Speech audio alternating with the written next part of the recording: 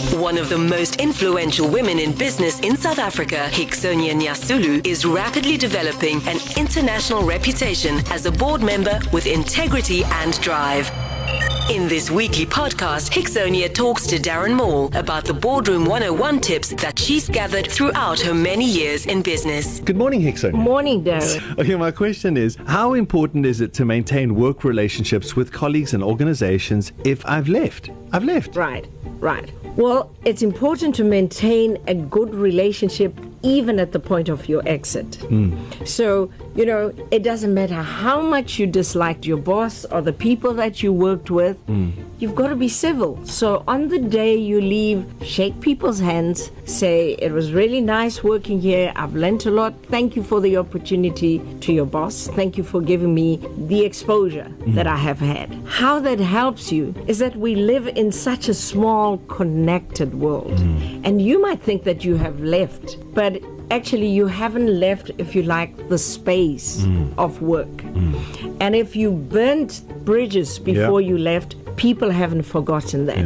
So you might think, I've already got a new job, so I don't need their reference because I'm already there. You will be amazed at how you can be affected by a past employer long after you've left them, because everybody works in associations, everybody works through collaboration, and people are going to meet together, and guess what happens? Somebody says, oh, East Coast Radio, we've got one of your guys now works with us. Ooh, Darren Moore. Okay, roll my eyes. And that says a lot. Yeah. So even non-verbal communication says he wasn't the most liked person where he was. He wasn't the most effective person. And so your new boss is now asking himself, why did they roll their eyes? So clearly there's something about this guy that we missed. Yeah.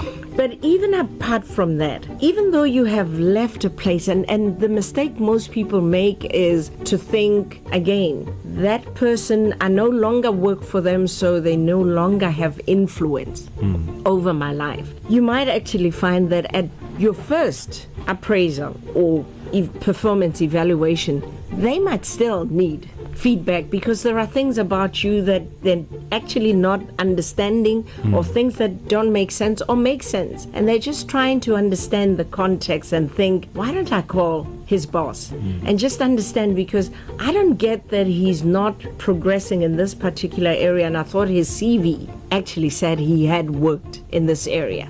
Now, if you had left on a good note, they have your interests at heart and they're trying to make sure that you flourish where you are, even though you have left them. So it's always important to never to burn bridges. The other mistakes people make is thinking that because I was a senior at East Coast Radio, and it works both ways, because you could be my senior here and maybe not treat me too well, and then we part ways, and you don't know where I am for 5 years. You don't know how my career is, progressing in leaps and bounds, and I might even overtake you.